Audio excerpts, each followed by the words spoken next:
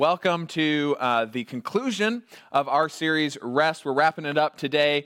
If you have missed any of it, no worries. We're glad that you're here this morning. Next week, we're actually going to be starting a new series about what happy couples know. But today, we're in Rest, and if you've missed any of it, no worries. You can follow up on the last three messages on our website, or if you download our Infused Church app while you're checking out how much you spend on your phone every week and trying to determine if that's actually true. And yes, it's true. That's the reason I wanted you to look it up. You do spend that much time on your phone each week. But you can download our app and watch all the previous week's messages. You can watch kids' messages.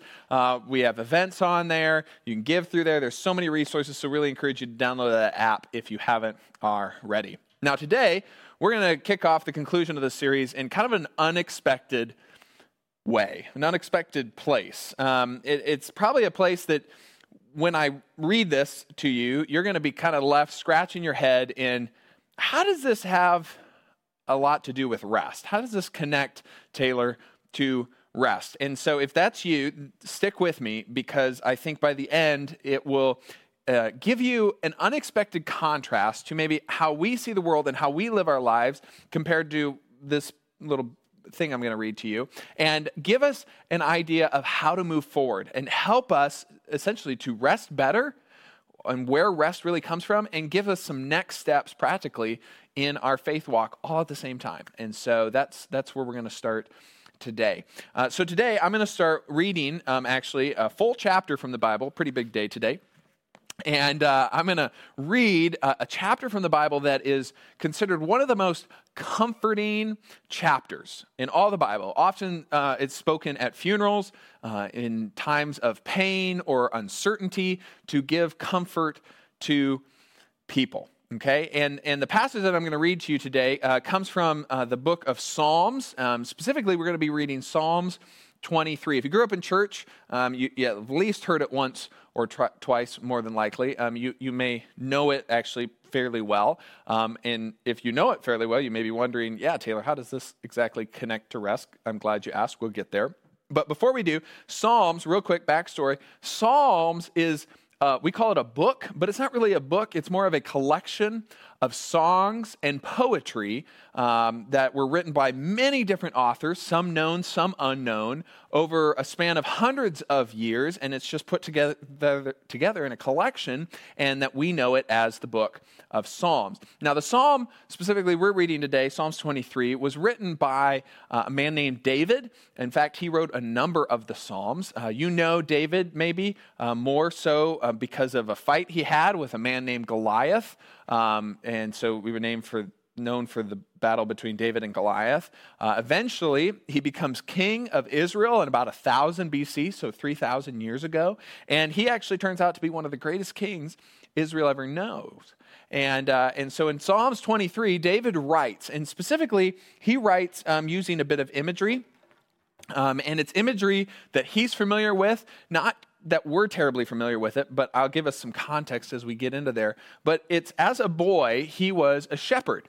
You may have remembered, he had a slingshot, and he was able to kill Goliath because of how he knew to take care of his sheep, essentially, protect his sheep from wild animals and stuff. Anyways, and so he would, as a shepherd, often spend days, weeks, months maybe even, with his herd out in the wilderness of even modern-day Israel, trying to make sure that he continued to find them food and water to keep them and keeping them safe. And so he is essentially thinking back to those days of his life, his role as a shepherd, and then he's talking about his relationship with God using this imagery. And in this Psalm 23, he is actually the sheep in the story. And kind of in a way, he's inviting all of us to see ourselves in the story as the sheep, and God as the shepherd, the one who's trying to take care of us out in the middle of the wilderness. So he or we are the sheep, and God is the shepherd. Okay, so as I read this, I would like you to think about just the theme of rest. And if you've been with us throughout this entire series, thinking about some of the things that we talked about so far in this series, of where does our worth come from, and how does our worth tie into an ability to be at peace, to have rest, and how we talked about from the beginning we were created for rest, and we were created to be with God and experience God's peace, God's shalom. Okay, so if you remember all that, bring that to the forefront of your mind as I read this, okay? And so if you're still with us, I'm going to read it now, and so if you're doing dishes or laundry, now's the time to just pause, because I know some of you do laundry. In fact, I've gotten a number of emails from those of you doing laundry while you watch me. I'm glad it's productive, but for the moment, just let's listen to Psalms 23, okay? Here we go. The Lord is my shepherd. I lack nothing. I want for nothing. He makes me lie down in green pastures. He leads me beside quiet waters. He refreshes my soul. He guides me along the right path for his name's sake. Even though I walk through the darkest valley, or the shadow of death, I will fear no evil, for you are with me. Your rod and your staff, they comfort me. You prepare a table before me in the presence of my enemies. You anoint my head with oil. My cup overflows. Surely your goodness and love will follow me all the days of my life, and I will dwell in the house of the Lord forever. Sounds kind of fantastic, doesn't it? I mean, even if you're not a Christian or don't really believe in the whole Jesus thing, any of that, that still sounds, I would think, pretty good. I mean, still waters, green pastures, wanting for nothing, restoring my soul, no fear, my cup overflows, goodness and mercy for all the days of my life. I mean, that's heavenly. It's heavenly, isn't it? I mean, imagine what a place like that would even look like. I don't know about you, but as I imagine it, I kind of want that to be in my backyard. Like, that would be so nice. Like, in the middle of times of stress and anxiety in my own life, or maybe your life, maybe you got a crazy schedule going on, you're feeling overwhelmed, you got financial pressures going on to deal with, okay? And in the middle of that, you get to stop and go to this amazing, quiet, peaceful place where you don't fear. Wouldn't that be amazing?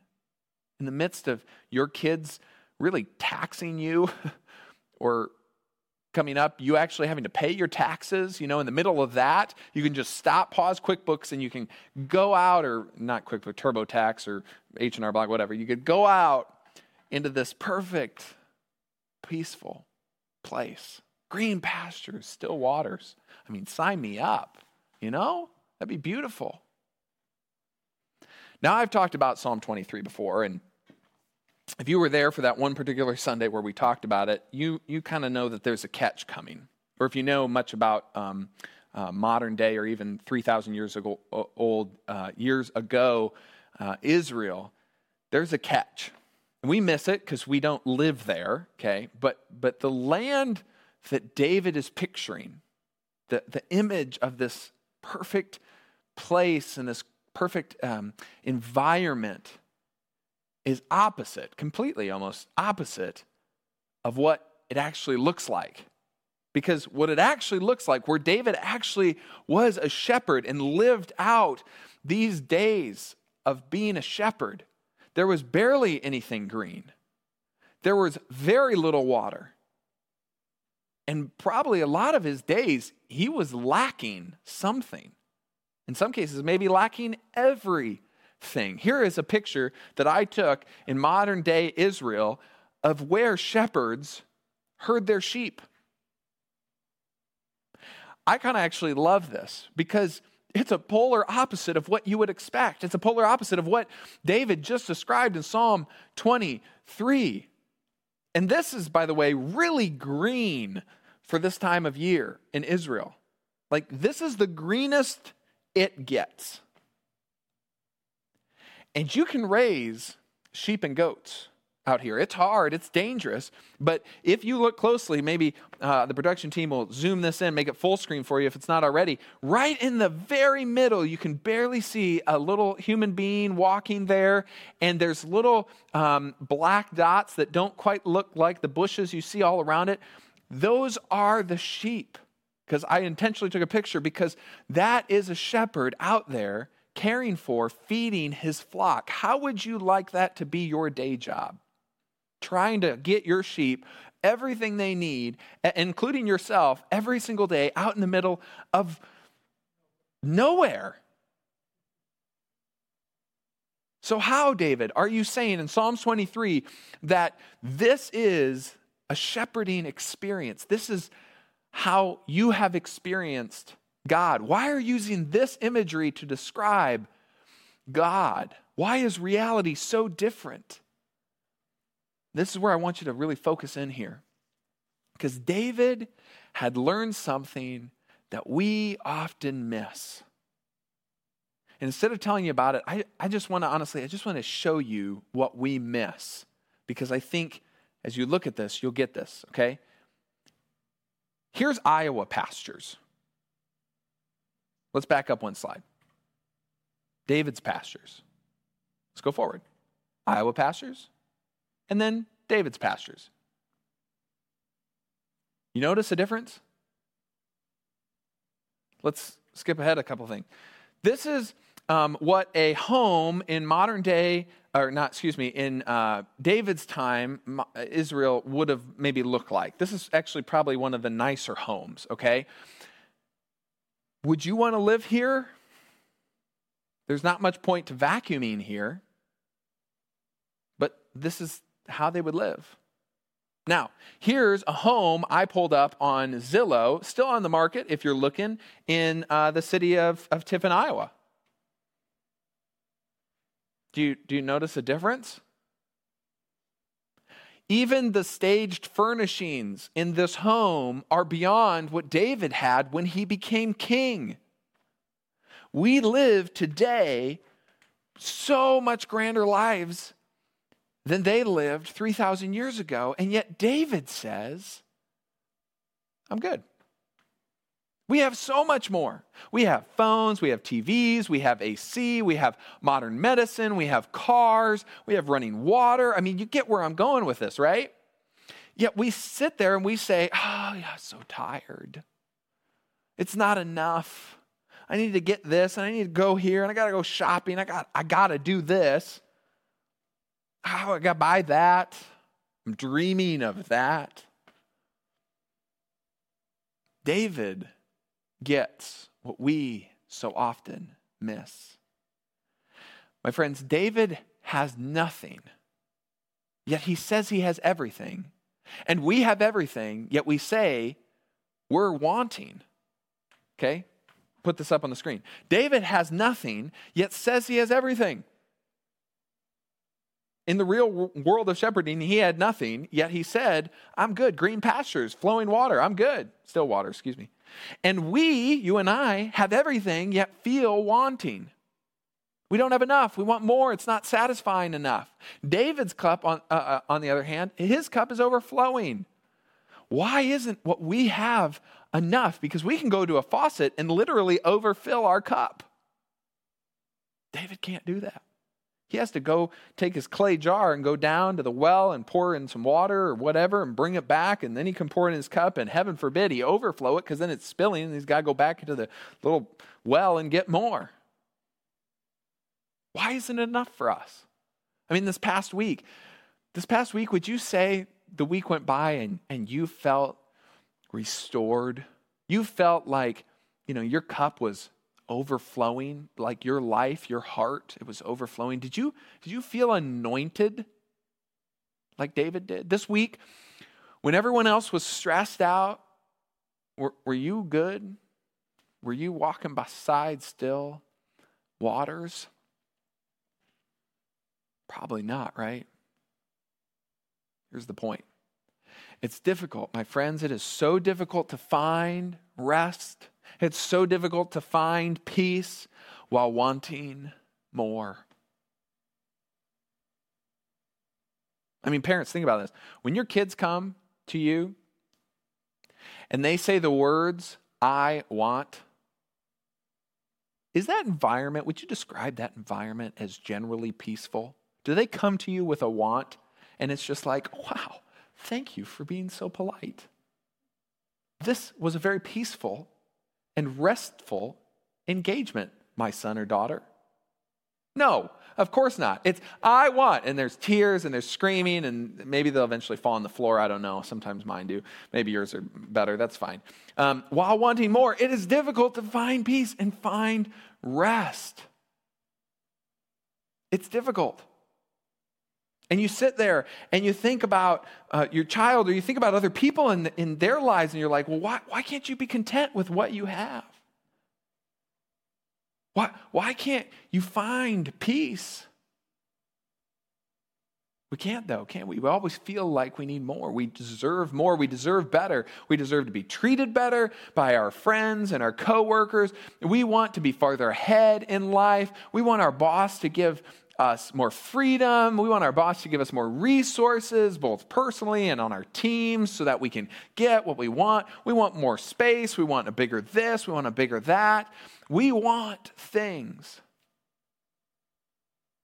don't we?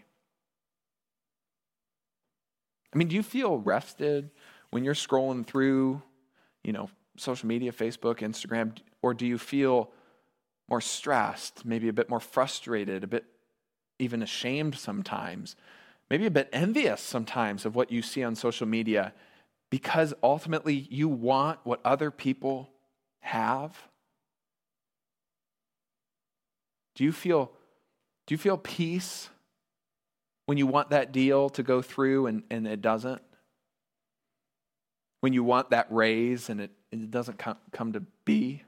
When you want a job but it goes elsewhere? Or, you want an explanation from someone but you get a cold shoulder? When those wants fall apart, are you at peace? When your future, your hopes, and your dreams don't come to fruition, when the car you dreamt of, the house you dreamt of, the upgrades you dreamt of, the relationship, the family that you dreamt of isn't coming to be, that you want isn't happening, are you at peace? Do you rest easy? David, who has so little, even by 3,000-year-old standards, says, I shall not want. Could you imagine being able to go into all those situations that I described that maybe really, come right to mind of, there are some serious things I want. I want that relationship to be different. I really want a new car. I want that better thing. I want that raise. I deserve that promotion. Could you imagine what life would be like if you took out that haunting want in your heart? Could you imagine how peaceful it would be to just flip that switch off for even a few minutes a day, to not feel that tug towards wanting the next thing? And I realize some of you are saying, well, but Taylor, I'm not being unreasonable, man. I want good things, okay? I want things. I don't deny it. I want things, okay? But I want good things, I want to be healthier. I want reliable transportation. I want to be treated fairly. I want the right things, and I hear that. And I'm sure there were times when David very honestly wanted good things like water in the desert. I'm sure he wanted good things. But here's what David got, or eventually learned, probably more likely, and what we can get to that kind of changes everything. That your peace and my peace and your rest and my rest aren't dependent on your wants. I'm going to say that again. Your peace and your rest aren't dependent on your wants. You don't have to get what you want to be at peace. They're not dependent on one another.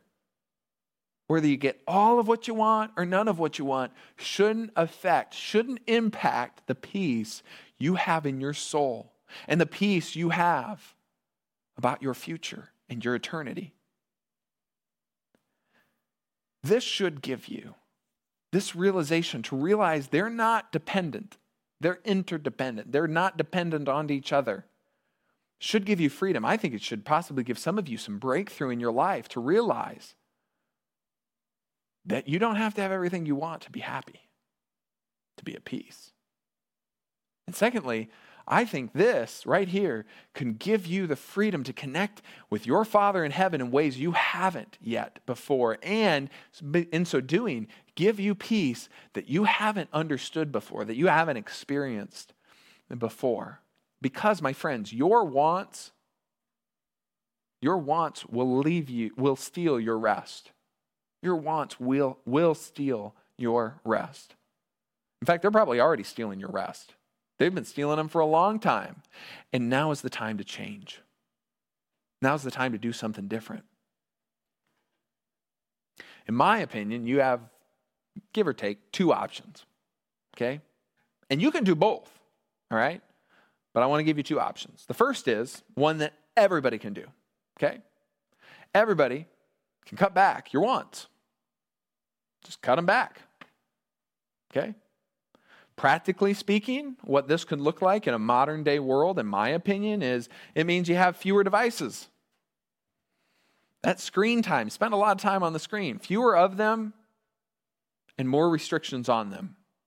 Personally, okay, and my phone is a really big one for me. I spend a lot of time on the phone, talking on the phone, looking at things on the phone, responding to emails, just trying to keep, honestly, in a lot of ways, life and the church moving happens through my phone. And so I have built-in limits, which you can do on your device as well, on social media. I only get 15 minutes a day on social media, and any news apps I have on my phone, okay? Because I realize anytime I get on to the news apps or to social media especially, I leave wanting something. I leave wanting more world peace, okay? I leave wanting to tell somebody how I feel, okay? I leave more stressed out. I mean, even at, 15 minutes a day on two different apps, I mean, that's 30 minutes a day. Okay? It adds up. It can add up to be hours every week that you put in on social media. If you got 45 minutes a day, I mean, that's like, 5+ hours a week. So do you really want to be investing that? You want to really get to the end of your life and say, I really wish I could spend more time on social media. And then another setting that I have on my phone that may be worth considering for you is nearly all of my apps shut down. They get grayed out at about 7:30 at night. And I've realized that's really helped me because then there's no notifications that are showing up. I'm not getting any, reason. I'm not intrigued to jump on something or answer an email or anything. It just shuts down completely. And that's really, at least it's really helped me. Really helped me. In the last 40 years, we as a culture have lost 10 to 20 hours of family time a week. In the last 40 years, collectively, on average, each family has lost 10 to 20 hours of family time a week. That's 3 hours a day. Some of that's, sports and events and athletics, okay, and activities that you have to go to. All while, mind you, the size of families have shrunk. So we're spending less time as a family, even though our families are even smaller. So we should technically have less to do, less reason for our families not to be together. And listen, I want well-rounded kids as much as the next person. But kids, unfortunately, are learning more from the schedule we're setting for them rather than the relationship we're having with them. Mind you, that relationship, especially parents have with their kids or family members have with the kids in their family, I'm talking extended family too, those are the relationships that will shape them for their lives. Sports, athletics, and extracurriculars, they'll have impact. But if you want to jump into why sometimes marriages fall apart, A lot of times it has to do with your family of origin. It has to do with those relationships. Those relationships are some of the most important relationships you have in your life. And yet oftentimes these days, we're getting distracted by, well, I want my kid in this, I want my kid in this, I want my kids to be doing this, I need to be doing this, I got to go do this. And that relationship isn't forming in a real, tangible, and life-changing way. There is no one else in the world who can be a mother or father to your kids like your kids' mother and father. It is a unique job to you. So maybe we need to cut back our wants to make sure we're prioritizing the needs of those in our lives. Maybe you need to cut some things out. We all have maybe a little bit of a problem with wanting things, okay? Maybe you need to establish a rule in your life to donate anything that you haven't used or worn in a year, for example. And just donate it and see if you miss them. Chances are you probably won't miss too many of the things. You'll probably be able to get by without everything that you have. Maybe for some of you, you need to cut money because money really drives everything that you want. So you need to donate it. You need to serve others with it. Some of you, the reason you don't donate it is because you think it goes to wasteful endeavors. And so I would really encourage you to go and serve with others. Serve with those who are less fortunate.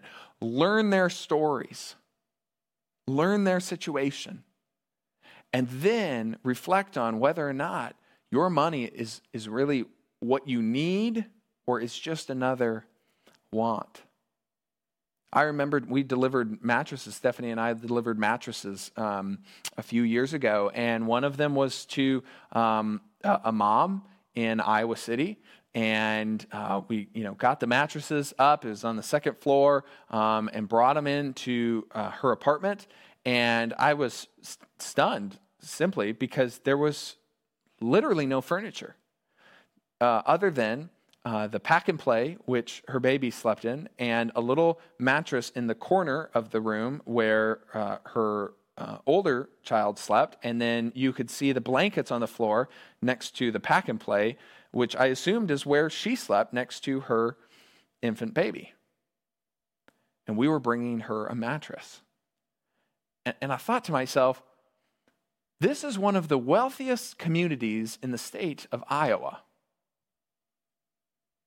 Boy, is this not a perspective on wants, what we want, versus what maybe other people need? And are our wants getting in the way of peace and rest so unnecessarily? These are just some simple steps.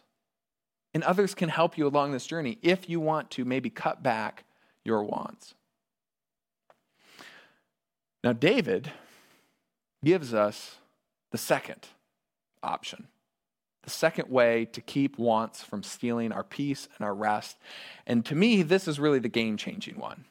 This is the option, I think, that can make the biggest difference, a lasting difference in your lives and the lives of people around you. Because David said, I shall not want. Why did he say that? He said, I shall not want. The Lord is my shepherd. Therefore, I shall not want. David said, I'm going to put my life in God's hands. I'm going to write a blank check of my life to God and say, God, I'm a sheep and I want you to be in charge of my path. I want you to guide me. And life, my friends, you know this, life can feel like this. It can be intimidating. It can feel like you have so little. It can feel like you're wandering around in the middle of nowhere, and it takes work. And the future is unknown. You don't know what's going to happen next, what's going to be over the next hill or the next season, or what's happening, what's in store for you. And you always feel like, especially out in the desert, time is running out. And it's so easy to want more when you're really in a place like this. And David said, I found peace when I put my life in God's hands. And I let him be my shepherd. Let him be my shepherd. And when I did, David would say, he makes me lie down in green pastures. He leads me beside quiet waters. He restores my soul. Said, when I want greener pastures, which I'm assuming you probably in your life think that there's, a greener pasture on the other side of the hill. You know how that saying goes. God made me stop and rest where I was. I wanted the greener grass on the other side.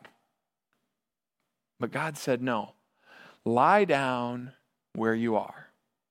Stop chasing after the wants of greener pastures. Stop and rest where you are. God answers. He leads me beside quiet waters. God answers some of the burning needs and desires in my life. Because that's what water is. Without water, it becomes quickly the only thing you care about. When you are thirsty, when you are parched, it is the sole focus. It becomes a burning desire of your life. And so David's saying, hey, when it comes to the burning desires of your life, what is my purpose? How do I deal with my sin and my past? What is the eternity of my life? Is death really the end? When it comes to the burning desires of life, David says, I want you to know he'll bring you to still waters. And he'll restore your being. When was the last time you felt like in your soul you were restored? You were restored. Your soul was full. Not worn down, not tired, not ready for something different. When I'm not sure where to go, David would say, when I feel lost, when I have a moral decision on my hands, when I got future determining choices at hand, which is so often the decisions we have in our life, David says, he leads me in right paths for his name's sake. Look at David's story in the Bible. David would get off the path and he'd come back. And every time he came back, the best of things would happen. It was when he got off track that things went downhill. God leads me in right paths for his name's sake. When I'm afraid, when I want answers to my fears, when I want safety for my family and loved ones and my future, when I'm faced with the unknown and I want direction, David says, even though I walked through the darkest valley, I fear no evil. For you, God, are with me. Your rod and your staff, they comfort me because I know whatever comes at me, it's going to be okay. Because he's in charge. When I feel attacked and betrayed, overwhelmed, outnumbered, when I feel like there's no way out and I need a solution out, God, I want a solution out. What do I do? Help me. David says, when that's happened to me, God prepared a table for me. In the presence of my enemies. My enemies are sitting there watching, and I'm just sitting there at this nice table, okay? And at the table, God anointed me on my head with oil, and my cup is overflowing. He's saying, God wants you to know that you are the most important thing to him. And his love can so overwhelm you that it literally pours out of you. You feel so loved that you cannot help but love others. It overflows. Other people look at you and they say, wow, where's that coming from? Because you're so kind and you do things that just don't make sense. And that can only come from a cup that's overflowing because the Lord is my shepherd. There are all parts of life that we want answers to. We want out of. We want to overcome. And David's saying, I found that in him. I found that I don't have to want anymore because the Lord is my shepherd. And surely goodness and mercy shall follow me all the days of my life, and I shall dwell in the house of the Lord my whole life long. He said to dwell. to dwell. In Hebrew, it means shim bahevet. In other words, to return to. He says, I shall return to the house of the Lord because I was gone and now I'm coming home. And now, for some of you watching this morning, it's time for you to come home. David said, home is when I'm not leading, God is. I've taken my ego out, my pride out, my wants out of it, and I'm home when God is my Lord and I serve him. I mean, think about this, Christian or not. The one place in the universe that I could think that you'd really find peace and rest and never have to fear enemies and never have wants at all is when you would be with the Lord. Too often, we're surrounded by comfort. We're surrounded by everything we really need, and yet we're driven for more. We somehow tell ourselves that we're running on empty. We have so little, and therefore we want more. And those wants drive us, but they keep us from who matters most. Those drives want us, and so we think they're a good thing, but ultimately they're keeping us from who matters most, our Father in heaven. And to those of you that say, well, my wants, my desires, they motivate me, they keep me going. Under David's reign, Israel was at its peak in history. This was the nation of Israel in the Middle East under David's reign. It really didn't get any bigger than that at any point in Israel's history. It was at the peak when David said, I want nothing, not because I have everything, but because the Lord is my shepherd. You can still accomplish great things and not tie your wants to your peace, your rest, and your Father in heaven. That's where peace comes from. You can cut back as much on your phone as you want to, and I think you should, but ultimately the peace is going to come from him. David went from being a desolate shepherd boy to king of the most powerful nation that Israel ever saw in its history. And he said, the Lord is my shepherd. I shall not want. How did David get there? Not because he followed his wants and the desires of his heart. He let God lead. He made God be his shepherd. He learned to want nothing because his peace and his rest and his comfort wasn't in the world. It was not from what was around him, but from God above him. And it wasn't easy. I mean, he sinned. He still missed the mark with God and others. Definitely. And it isn't easy for us either. But David learned. David pursued. David knew in his heart, put in his heart, in God's hands, wrote the blank check of his life to his Father in heaven and put his trust in him. And he learned, and he shares with us that his cup overflows when God is the Lord of his life. If you would, bow your head and pray with me. Heavenly Father, Lord, thank you. Thank you for the words of David, which have been written and preserved for 3,000 years so that today we could read what David learned. And that we could have a choice, because it is a choice. It's totally up to us of how we proceed forward. But today that we have a choice, you have given us the freedom of choice so that we can decide moving forward today, how can I cut my wants? How can I stop the wants from stealing rest? The rest that only comes through you. How can I stop the wants from keeping me from you? Keeping me from real peace, peace that passes all understanding. It's a peace that doesn't make sense given what is happening in the world around us. That kind of peace. Lord, thank you that we have a choice, and help us to make the right one. Help us to make the choice that says, Lord, you are my shepherd. I shall not want. You make me lay down in green pastures. You lead me by still waters. You restore my soul. And even though I walk through the shadow of the valley of death, I shall fear no evil. Why? Because you are with me. And even in the presence of my enemies, even in the moments when I feel overwhelmed and overcome, and I feel pressured from those around me, I feel the hurt and pain of those around me directed towards me, whatever it is, you have made a table for me. And on that table, you anoint me so that I know that you think of me as your most valuable, loved child.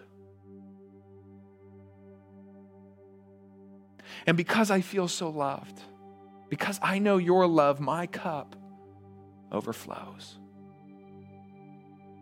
And your goodness and your mercy are with me all the days of my life. And I shall rest in your home, Lord. I shall rest with you, Lord, as it was in the beginning. In a perfect world, not a fallen one, we rested with you. And we can today again. Help us, Lord, to find our hope, our purpose, our peace in you. Not just for today, not just for this week, but for all the days of our lives. In your name I pray. Amen.